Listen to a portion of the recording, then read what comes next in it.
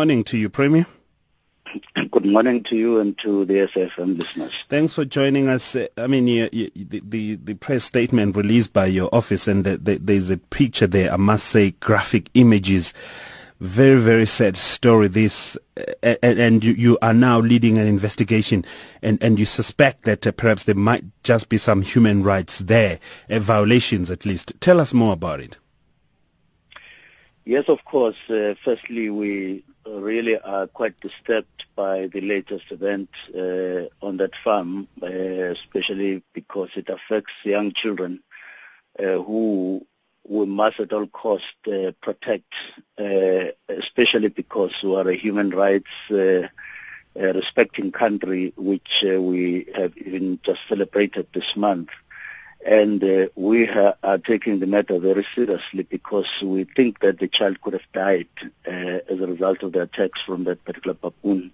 And we are therefore saying there is possibility that human rights have been violated, especially for those for that particular family, in the sense that they reported the harassment from this baboon from Tuesday up until this ugly attack on the child on Friday, and this could have happened only to a black family whose rights would have been undermined by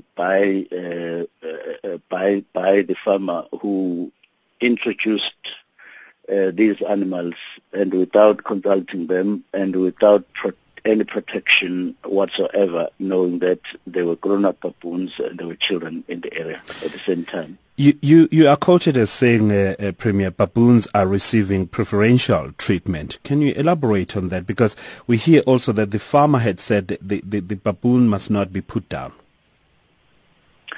Well, in the first place, when you listen to the family telling you how they repeatedly reported that this baboon not only got as very close to their rendezvous as they did, or as it did, but it actually got into the kitchen itself, spilled water and turned down containers looking for food inside their rendezvous, which is a place where they put their food, and from which with pots from which they cook their food.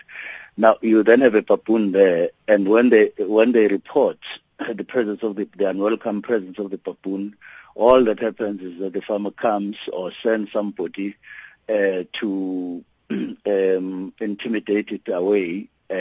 And between Tuesday and Thursday, it came back no less than 6 times as far as their account is concerned. And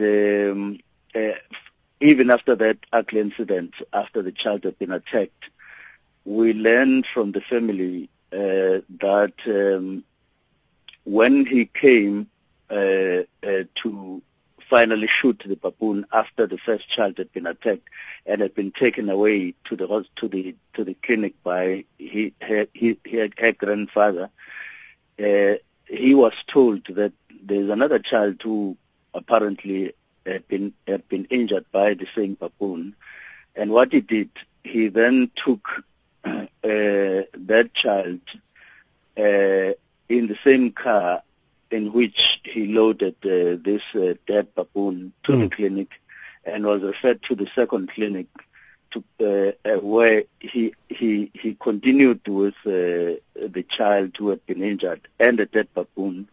Right. And even after the child had received medication, he took the same baboon and the same child to sell the dead baboon to a traditional healer somewhere. Okay. Now that doesn't look good. That doesn't sound good at all. It doesn't. So, have you been to the farm yourselves to really, investigate? Because I'm just narrating that story. I wonder, what type of a farmer as this, and how he pays his staff then, if he treats his staff like this. It then begs the question, the treatment entirely of that farm community by this particular farmer.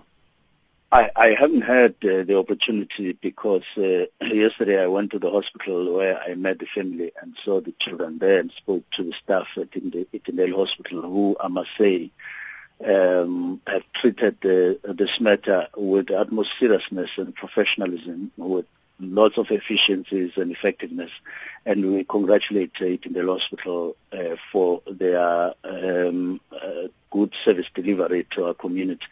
But I've spoken to MSC Klaba, who intends going there today because the farm itself is under claim and has been so for a long time, which means that there could have been problems, or if they were not there, the farm could have been taken back to its claimants long ago. So he will go there and look at the matter. And I've also spoken to Mr. Nobiakulu, who must look at a possibility of whether all the applicable laws were adhered to the letter and so on. So, but the two families that stay on the farm were not happy at all in the manner in which things have been done, especially in the last 4 days.